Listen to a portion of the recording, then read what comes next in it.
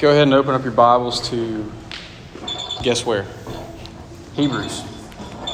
So we were studying the book of Hebrews, really just focusing on the supremacy of Christ. Focusing on the superiority of Jesus and how Jesus is greater than everything. We've seen a lot so far. Really what the author of Hebrews is doing is he's painting a picture. And this picture is a marvelous display of the supremacy of Christ. Let's just stop and think for a second. He begins by describing how God has spoken. We have a God who has spoken formerly and many times and in many ways by many messengers, prophets, through angels. But now God has spoken by His Son, Jesus, the supreme revelation of God, the final way God has spoken to us.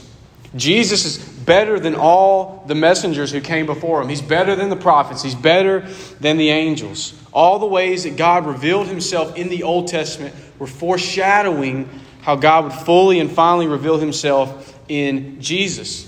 Jesus is the fulfillment of all the Old Testament is pointing to. One commentator said that the Old Testament's like one big arrow that's pointing toward Jesus.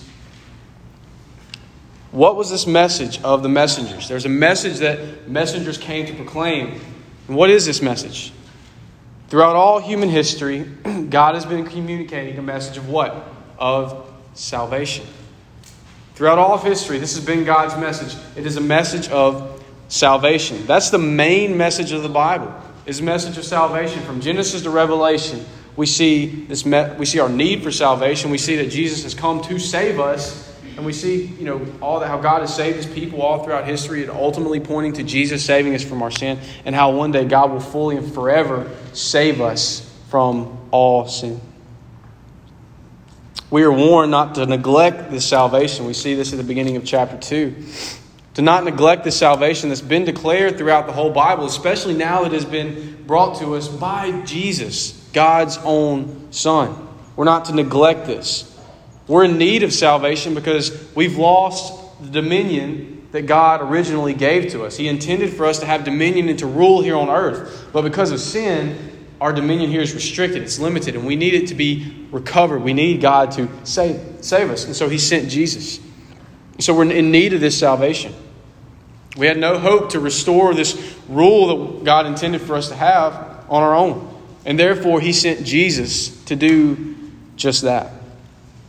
Jesus came to save us from the ruin that we created for ourselves because of our sin. He became like one of us. He took on flesh and blood. He shared in the same things that you and I have. He went through temptations. He went through suffering. He experienced things like us. And so that He is able to sympathize with us. He's able to relate to us because He Himself experienced these things. And He helps us when we are in need. He became like one of us, and He died so that all who put their trust in Him will be saved and will be made holy by the blood that He shed on His death on the cross. And more than that, Jesus isn't ashamed to call us brothers and sisters. For those who have placed their faith in Jesus Christ, He is not ashamed to call you a brother or a sister in Christ. That is a wonderful, wonderful thing. That Jesus is not ashamed of us. Jesus indeed is our perfect Savior, sent from God, who is able to help us. And therefore we must consider Him. We must consider Jesus. We must think about Jesus. We must focus on Jesus. Set our minds on Jesus. Pay attention to Him. It's very easy, especially in a day and age where when social media rules our lives for the most part, and we have such little attention spans. I saw research that said that it takes the average person about 2 seconds to decide whether or not they're going to watch a video on TikTok. It just shows how quickly we just move past things. We don't really pay attention. We don't really stay on something for too long. But what we're going to talk about tonight is just being still, beholding Him, gazing upon Jesus, focusing on Him, considering Jesus, meditating on who He is. Taking time just to be still, to think about who this Jesus is. The author of Hebrews transitions his discussion from Christ's superiority over angels to what we're going to look at tonight, his superiority over Moses. There's a progression here showing how Jesus Christ is the climax of redemptive history and the fulfillment of God's old covenant in the Old Testament. Jesus is the fulfillment of this, of the promises, the prophecies, and the patterns that we see in the Old Testament. Everything about the Old Testament points to Jesus. So understand that. So when you look at the Bible, when you're reading the Old Testament, which you should, there are people that say the Old Testament doesn't matter. They're dumb and they don't listen to anything they say. The Old Testament matters. It points to Jesus. Everything about the Old Testament is pointing toward Jesus, and it is fulfilled in Jesus. So when we read the Old Testament, we need to remember this and look at how this is pointing to Jesus. And so tonight we're going to see how Jesus is greater than Moses. What does it mean and why does it matter to us that Jesus is greater than Moses? So let's look at our text for tonight and just see why Jesus is greater and why it matters to us. Pray with me, then we'll look at our text. Holy God, as we come into your presence tonight, we're thankful we can do so. We're thankful that we can enter into your presence, come before you confidently. God, something we just really don't think a lot about a lot of times. And so God, help us to be still in this moment. Would you keep us free from any distraction that might be begging for our attention? In a world that is just urging us to consider everything else besides Jesus, God, help us just to be still right now and just to consider Jesus, to focus on Jesus so that we understand just what it means that he is superior to the Old Testament, to Moses, to all things. So would you give us minds that would understand your word tonight? Would you give us hearts that would just rest in you and that would just be stirred up to live for you and to long for you?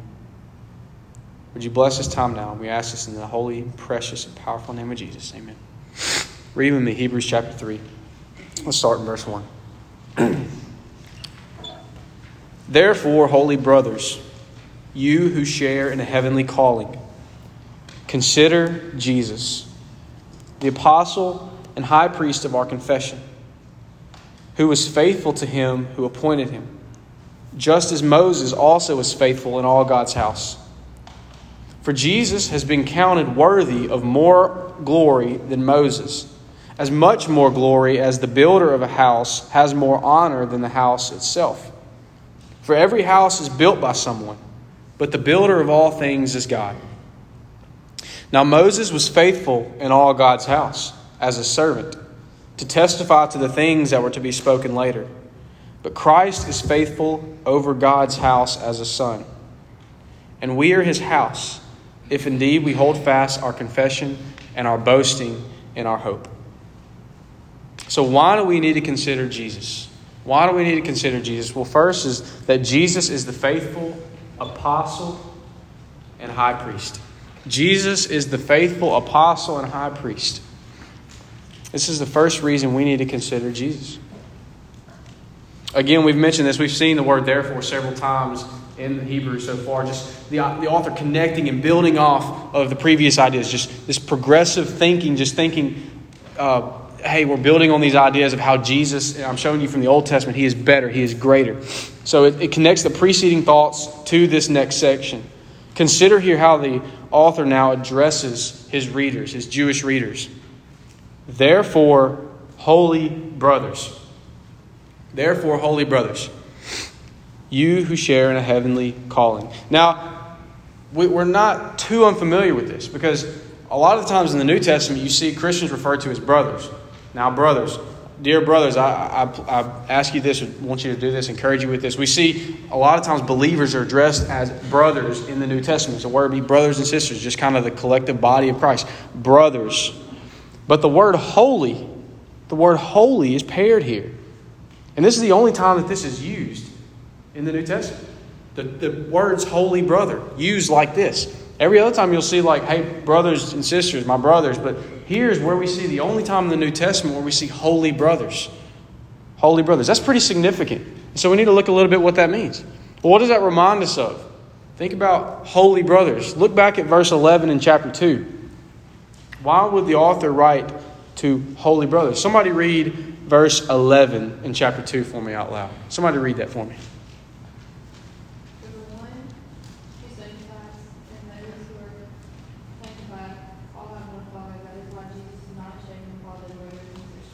Thank you, Landry. The one who sanctifies and the ones who are sanctified all have one source. He's referring to them as holy brothers because he's reminding them that Jesus has sanctified them. That Jesus has declared them holy and therefore is not ashamed to call them brothers. He's not ashamed to call them holy.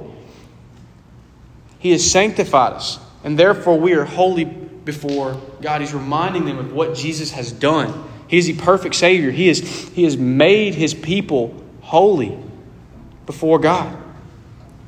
This is a heavenly calling, as he says, you who share a heavenly calling. This is a heavenly calling, not an earthly one. It's not an earthly calling. We're holy brothers and sisters, not because of the family ties we have here on earth. I'm not holy because my parents raised me in church. My parents are Christians. That doesn't make me holy. What makes me holy is that Jesus has sanctified me. It's not my religious activity.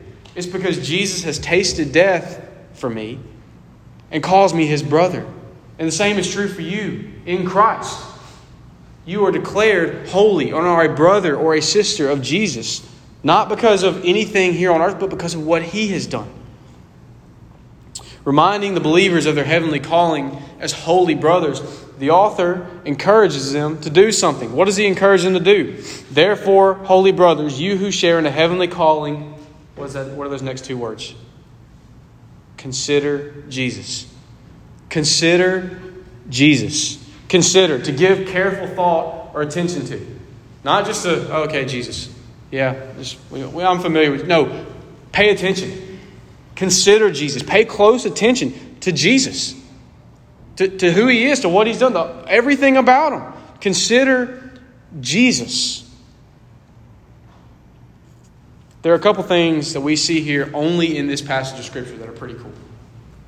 One is that the author refers to the Christians as holy brothers. That's the only time we see that in the New Testament. Another is we see Jesus referred to as an apostle.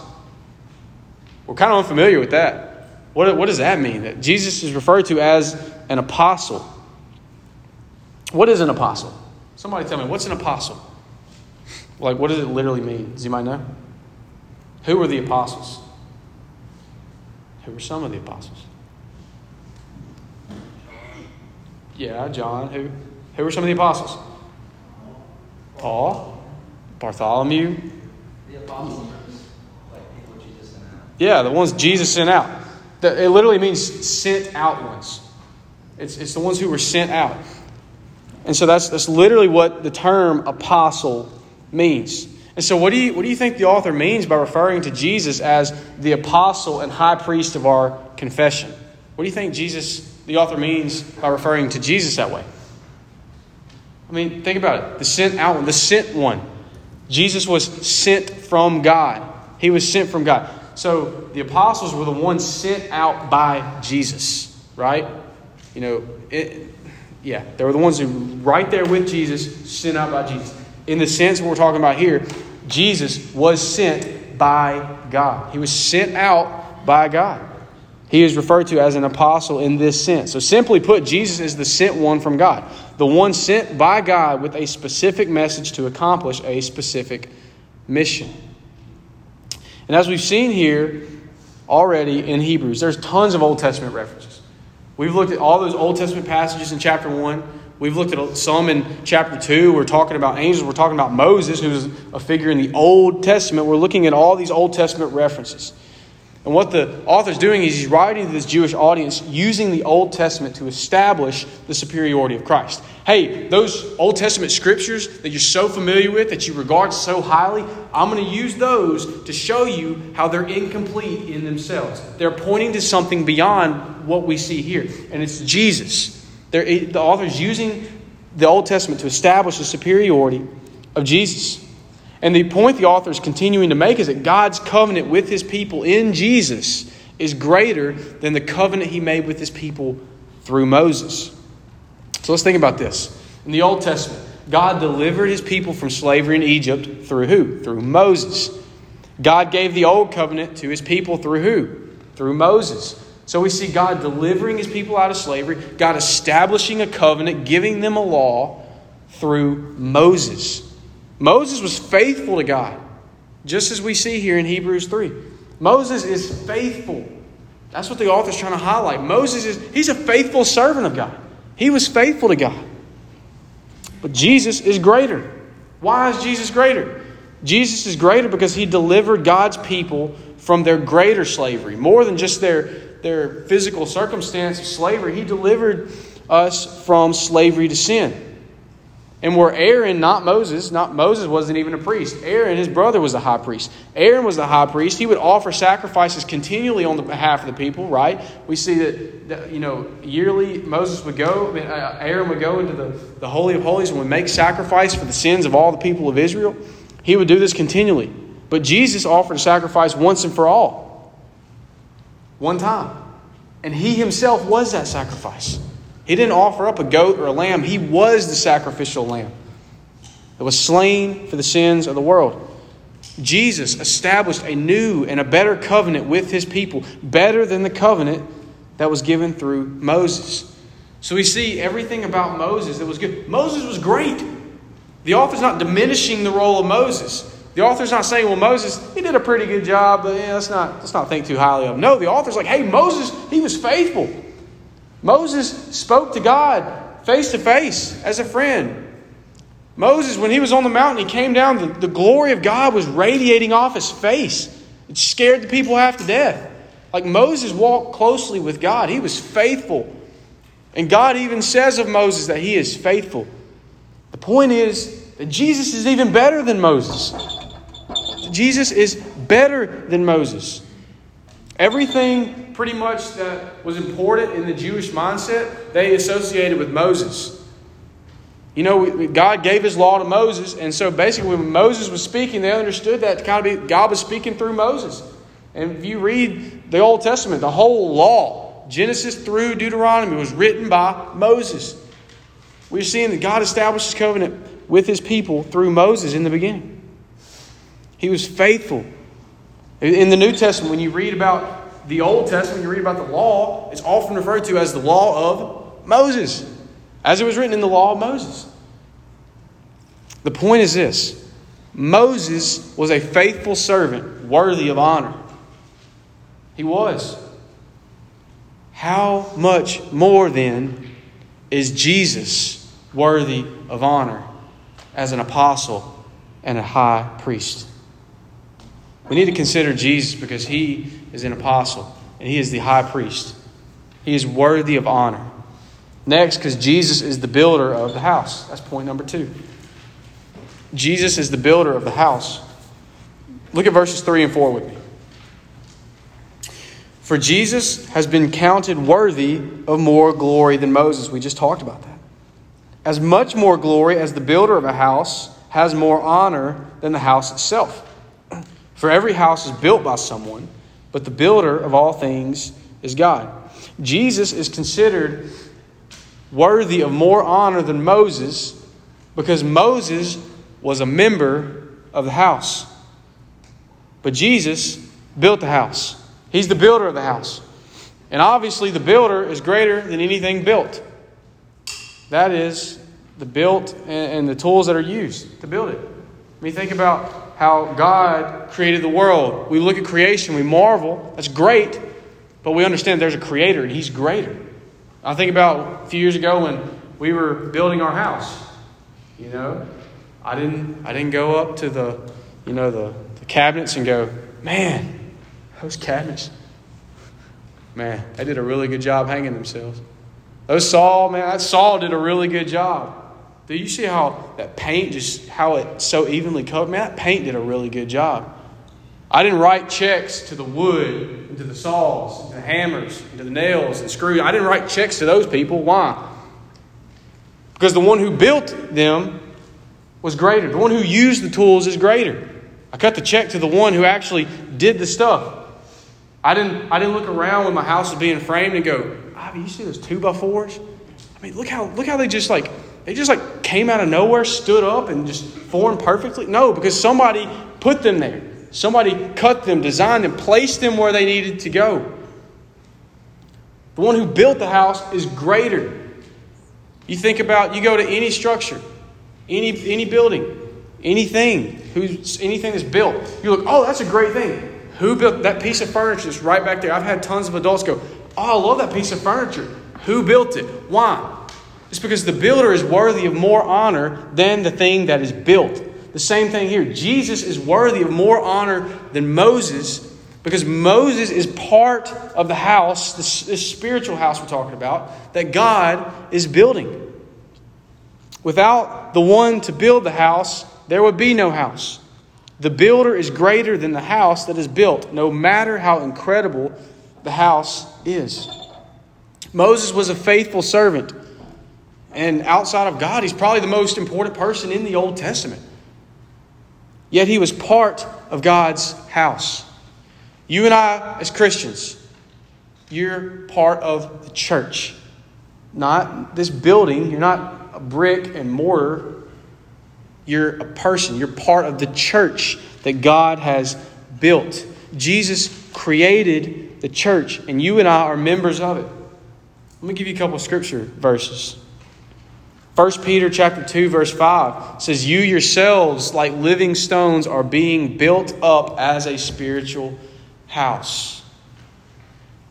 Ephesians chapter 2, verses 19 through 22 tells us that we are members of the household of God, built on the foundation of the apostles and prophets, Christ Jesus himself being the cornerstone, in whom the whole structure, being joined together, grows into a holy temple in the Lord. In him, you also are being built together in a dwelling place for God by the Spirit. So we think about this. Jesus Christ is the one on whom, by whom, and for whom the church exists. Jesus Christ is the cornerstone. He is the foundation on which the church is built. You and I, we are united in Christ, and we're being built up together by God as the church. We are the spiritual house. We're not placing ourselves there. We're not doing anything.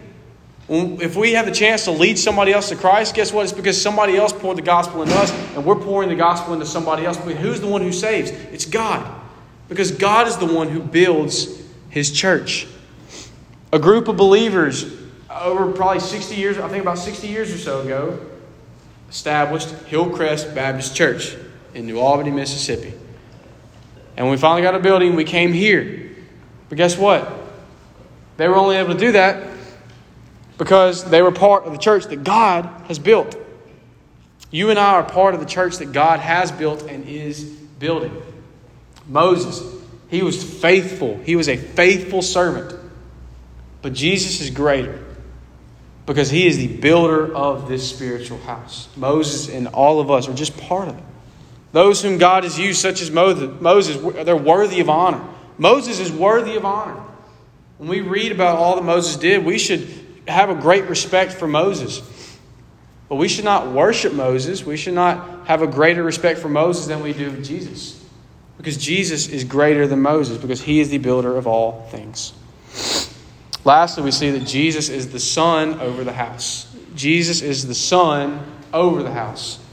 Moses is a servant in the house. He's a servant in the house. Jesus is a son over the house. You with me? Moses, he was a servant in the house. Jesus is son over the house. Verses 5 and 6 show the greatest contrast between Jesus and Moses.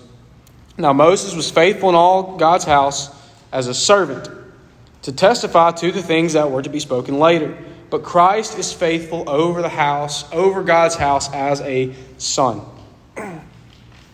Moses is in God's house as a servant.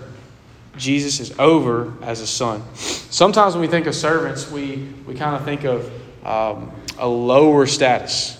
Someone who is serving their master. Kind of just, when we think of servant, we just kind of drop them way down low.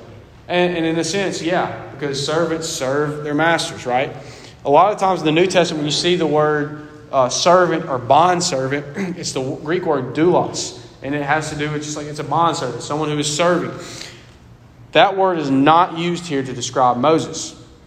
So we think of someone as a bondservant, we think of their status being lower, right?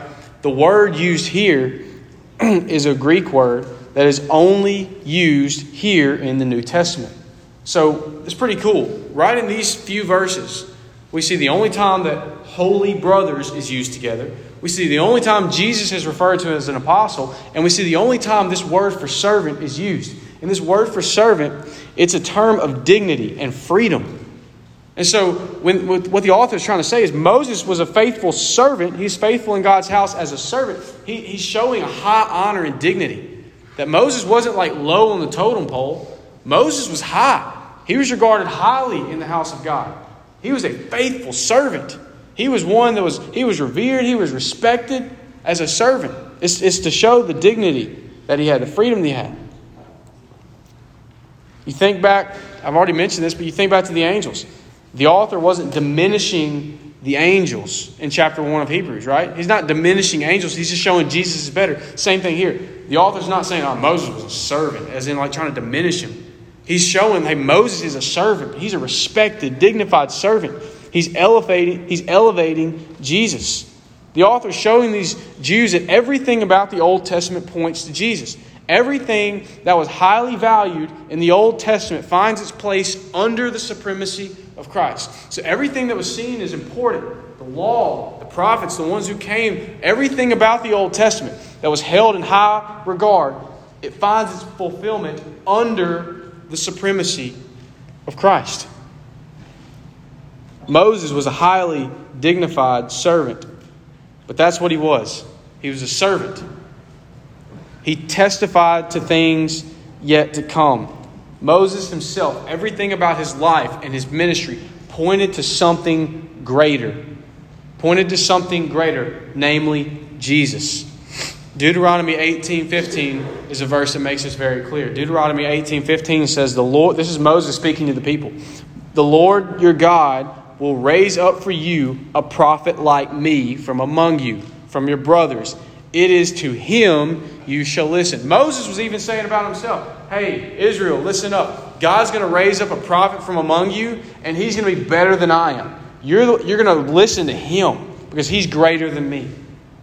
Moses, his life, his ministry was pointing even further, even forward to Jesus. Christ is God over God's house as a son who never leaves his house because it belongs to him. Unlike Moses, who was a servant. You think about servants. Servants come and go. Servants will come in, they'll leave, they come and go. But a son remains forever because the house belongs to him. Christ is faithful over God's house as a son who never leaves.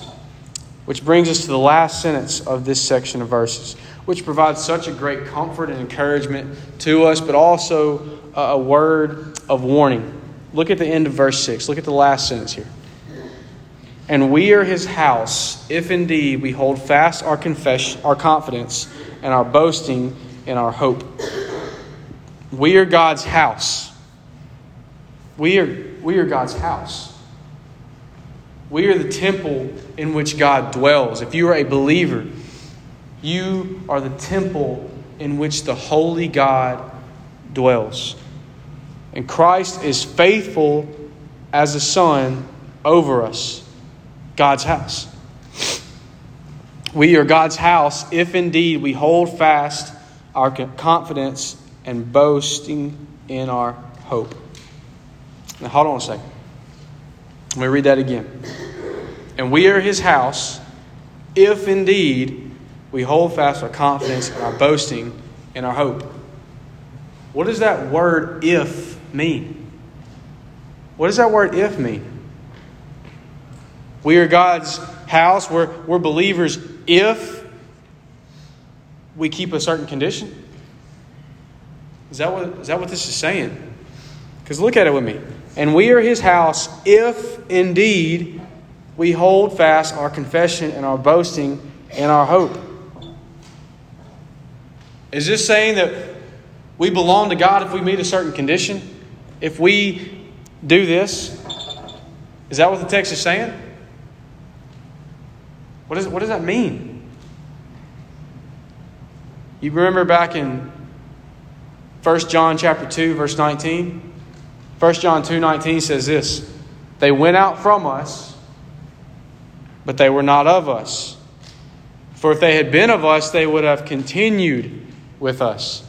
But they went out that it might become plain that they all are not of us." This word "if" used here in Hebrews 3, it's not a condition saying, hey, yeah, God saved you, but you've got to keep your salvation.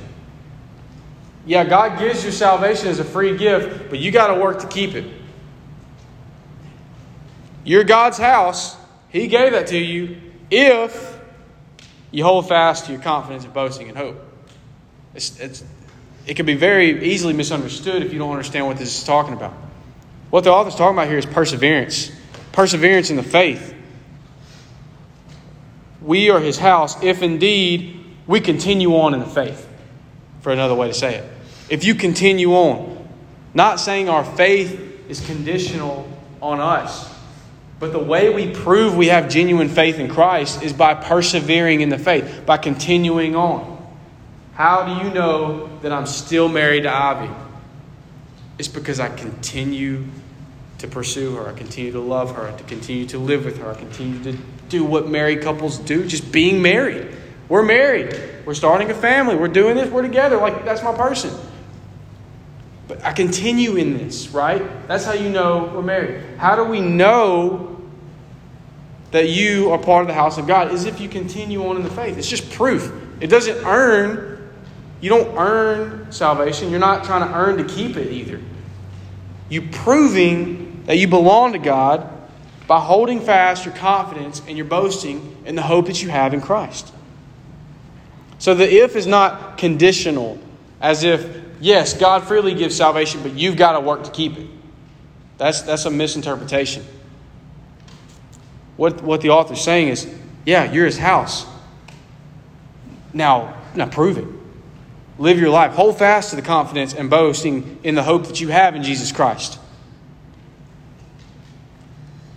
The church is not made up of brick and mortar. The church is made up of persevering believers who have authentic faith in Christ Jesus. Those who are holy brothers who share in a heavenly calling. Those who are the people that make up the church. And what are they to do? To consider Jesus. To keep our eyes fixed on Him. Past several weeks, we've really emphasized how Jesus is greater than everything and everyone. He's the greater revelation of God. He's greater than the angels. He's greater than the prophets. He's greater than Moses. He's greater than the old covenant. He's greater everything. Everything up to this point in Hebrews is emphasizing the fact that everything about the Christian life, worship, God's revelation of Himself, God's covenant with His people, everything and everyone in the Old Testament all finds its fulfillment in Jesus. All the religious activity that the Old Testament talks about, it finds its fulfillment in Jesus. Everything about the Christian life. The Jewish audience of Hebrews found themselves in a severely persecuted world in the first century, under severe persecution. And the author sought to encourage them by showing them the superiority of Christ. And by encouraging them and urging them to seriously consider Christ. Consider Jesus. And so that's how I want us to close tonight. I want us just to close just by considering Jesus.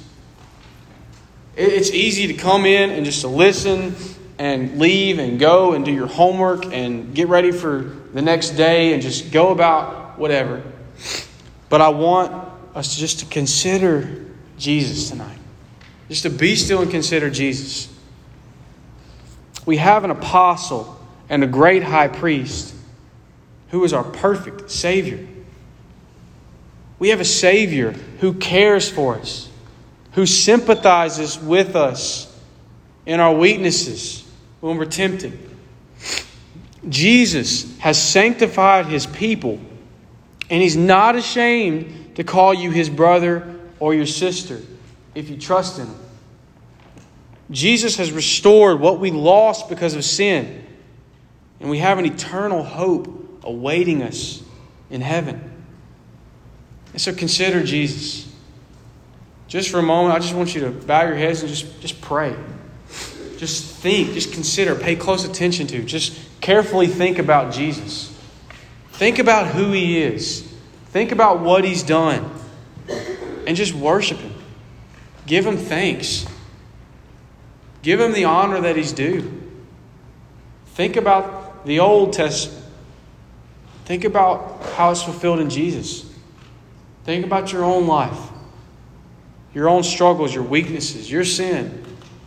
And how Jesus Himself, we find all the answers. We find complete fulfillment. So just take a moment and just consider Jesus. And we'll close in prayer.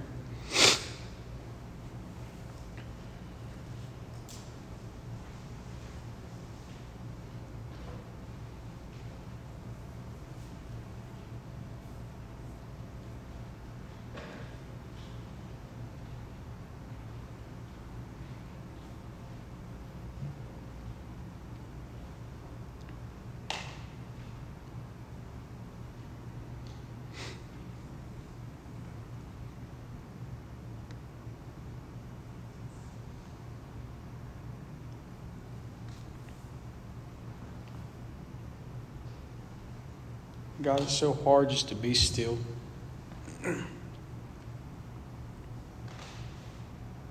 It's so hard just to consider You. The world around us is just begging us and screaming at us to consider everything else. Consider entertainment. Consider social media. Consider school. Consider sports, consider band, consider activities, consider friends, consider all these things, and they can be good things. But the world is screaming at us to consider everything around us and to not pay much attention to Jesus. Even so far as where the enemy wants to twist the Word of God and twist our mindset to where we think, oh, Jesus is always there for us. And so I can go and pursue all these other things because I know Jesus is always there. Jesus doesn't change, so I can go off and do all these things. And when I need Him, I can turn and run to Him. God, that's the enemy lying to us, distorting the truth, leading us away from God. Help us just to understand there are good things in life that You give us. But God, when we consider these things and we don't consider Jesus, God, we've made them idols and we're not being faithful Christians. God, we have so many things to do, that we have to do, that we need to do, that we want to do. But God, may it never be said of us that we don't stop and consider Jesus. That we don't give careful attention to You. It's easy to go through the motions. It's easy to say that we've considered Jesus simply by coming to church, by doing a daily devotional or daily quiet time. It's easy to say that we've considered Jesus by just doing these things. God, the author of Hebrews, is writing to a Jewish audience who very much so was doing religious activity. And he told them to consider Jesus. God, how much more in our crazy busy culture do we need to consider Jesus? Lord, give us a discipline to consider Jesus, to be still, to know that You are God, to exalt You, to worship You. And God, if that means we have to give up things in our lives so that we can be still and consider You, God, give us courage and strength to do it. If it means that we just need to be better managers of our time that we have, help us to do it. Let it not be said of us that we just drift through this life being carried by the wind and the waves of the world that seem pleasant, but drift us very quickly right past Jesus. Would you help us to be still to consider Jesus? And would you help us, God, to carry that into the world, to our friends, so that when they look at us, when our family looks at us, they see that we're different. Because we're not running around like crazy like everybody else. But we find joy in being still at the feet of Jesus. Would you help us as we go forth to find joy in you as we sit in your presence to consider you? We ask this in the name of Jesus. Amen.